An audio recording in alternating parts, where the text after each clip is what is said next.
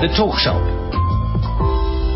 It's 18 minutes after 8. If you've just joined us, a good evening to you. You're on the Talk Shop on SAFM, South Africa's news and information leader. My name is Naledi Moleo. Still celebrating Youth Day and taking your SMSs on 34701. This afternoon, Consciousness Cafe held the Conscious Mind Open dialogue. So we'll take a look at some of the conversations that they had. I hope that it was primarily young people that attended this event. I'm joined in studio by KK Motseke, Consciousness Cafe representative. Yes.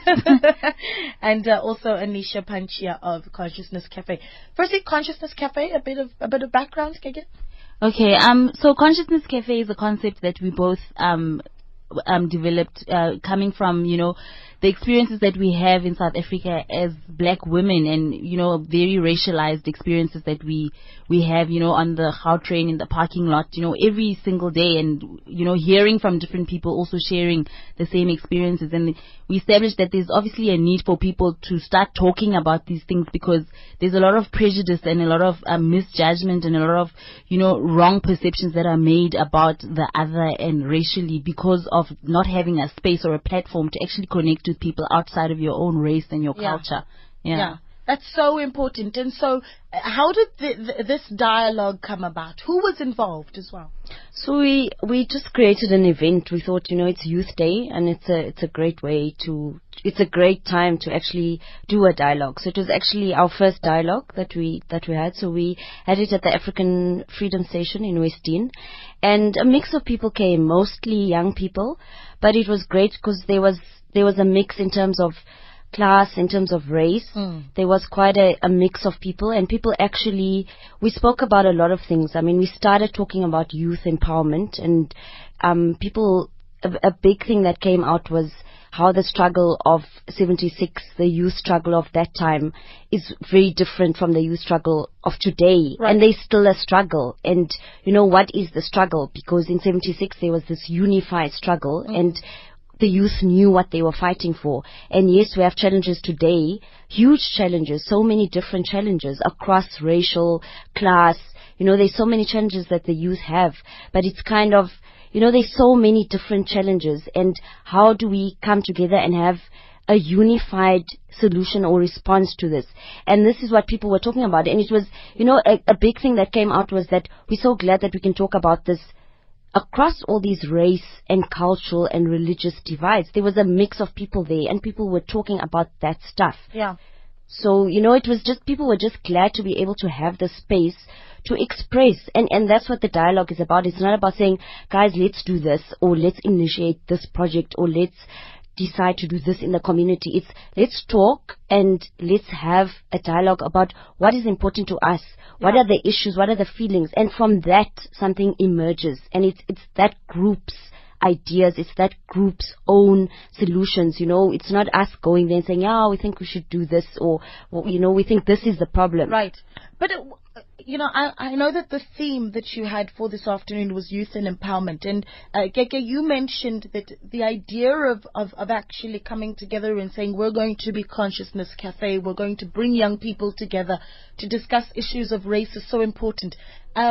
We have a feature on the show where once a month we focus specifically on issues of race, and we try so hard to keep the focus on solutions. Okay, how do we build a South Africa that is non-racial?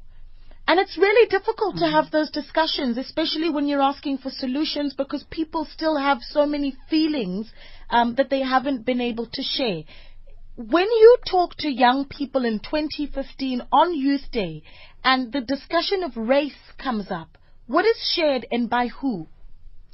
Okay, so today, what was very interesting about today, which was different from other experiences that we had when we have our race conversations, is that there was a lady who was very vocal in the group who felt that, the struggle of the youth today is not racial. And of course, it was her opinion. And I think a lot of the group agreed with her, because she was of the opinion that, the struggle of the youth is a class struggle, and of course, in this country, a class struggle is also racialized. And what they had to say it is very difficult. And the thing that you're saying is exactly what we try to do, because we don't go in there with the idea that we're going to come up with solutions, because you can't come up with solutions in a 4-hour dialogue of a discussion. But what we find is that there is a lot of talking that needs to be done. There's a lot of healing that comes from the process of actually going through this process of talking in this dialogue. And we follow the processes of the NNI, the No Name Initiative, which is a structured dialogue which happens in a specific way that helps us to reach, an essence in the dialogue, to reach a specific place so that people actually release all the feelings and the emotions that they have around the issues that we're talking about. Definitely, it does. And it did today as well. And, it's about gathering the experience. It's about knowing what to do with those energies in the room as well. Because as soon as that happens, there's a shift that takes place in the whole space. There's a shift that actually takes place. And after that shift happens, there's actually an energy, a different type of energy, one of functionalism, one that actually makes people feel like, okay, this thing is done, it's burst, and now I can move, Whereas before there's this, the stagnant, being stuck and being oppressed and being kind of in the space where you can't really move. You are depressed and despondent, and you can't really get out of the issue that you're in. And when you're exposed to a dialogue that goes really well and you reach into the essence of that dialogue, then you are forced to move after that, because you go through the very bottom of that emotion. Right. And once you get there, there's nothing more for you to do but to step forward and be functional.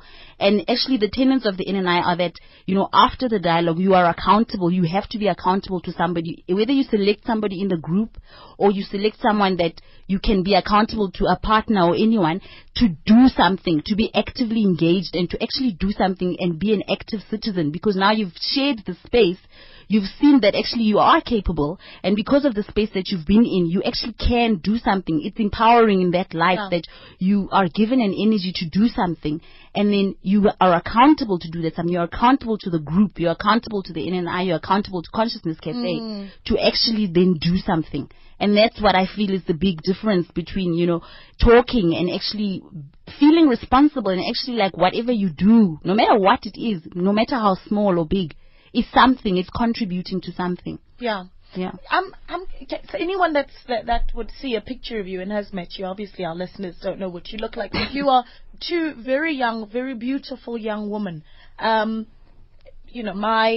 say, 50-something-year-old parent might look at you and say, oh, this is the generation that doesn't have the issues that we've had. Yeah. They're going to look at you and say that, why would you need a platform to vent your emotions? What was it that you saw, the both of you, that said, this is something that needs to happen?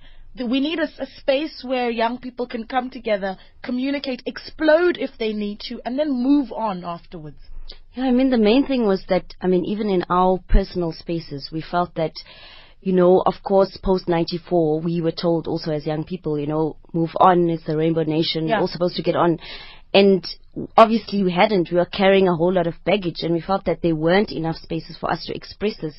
And otherwise we had to express it in some kind of a proper way, or a less emotional way, or package it nicely. Don't be loud. Yes. Yeah. Why are you so angry? Exactly. Yes. So it was, we felt, we are dealing with this stuff personally. Obviously, there's a whole lot of other people we know, our friends are also dealing with the same thing, and we want to be able to express that anger, that whatever it is, maybe it's not anger, maybe it's frustration, maybe it's just whatever, maybe it's happiness, whatever it is, but we need to have a space where we're allowed to express it. Because when people feel heard and understood, when you're in a space where you feel heard and understood, I don't even have to agree with KK or a white person or what. I don't have to agree, but I hear them and I understand them. And when people feel heard and understood, that is an amazing change and shift that happens. When you're in a space where you feel heard and understood, you can actually then move beyond and say, I've been heard and understood. You might not agree with me, but I'm heard and I'm understood. No matter how different you are from me, you grew up in a different place, you've had different privileges, you've had different education, you speak differently to me, but still, you've been heard and understood. And from there, people actually move. And we need to be heard and understood as you know, together. We haven't had that space. We haven't had that space, and that's where we saw that we need to create a space. You know, there are different spaces, of course, and we just felt that there needs to be another space where this happens, where people are allowed to speak and feel heard and understood, and also get to a point where they can actually say, Kiki, I'm angry about A, B, and C. And it's okay. I can be in that space. I'm allowed to be angry. It's okay. You are a youth. You shouldn't have those issues, as, you know, like you're saying, an older person might say that. But we do. We are carrying a whole lot of baggage. And if we don't let it out, if we don't allow ourselves to heal and express that anger, we're not going to move anyway. Yeah. And I actually wanted to ask you, what happens if we don't? Because 39 years after 76, 21 years into democracy, we get here, we celebrate Youth Day, we go back to the pictures of Hector Peterson, and we visit the memorial acres and the Hector Peterson museums, and it all goes on.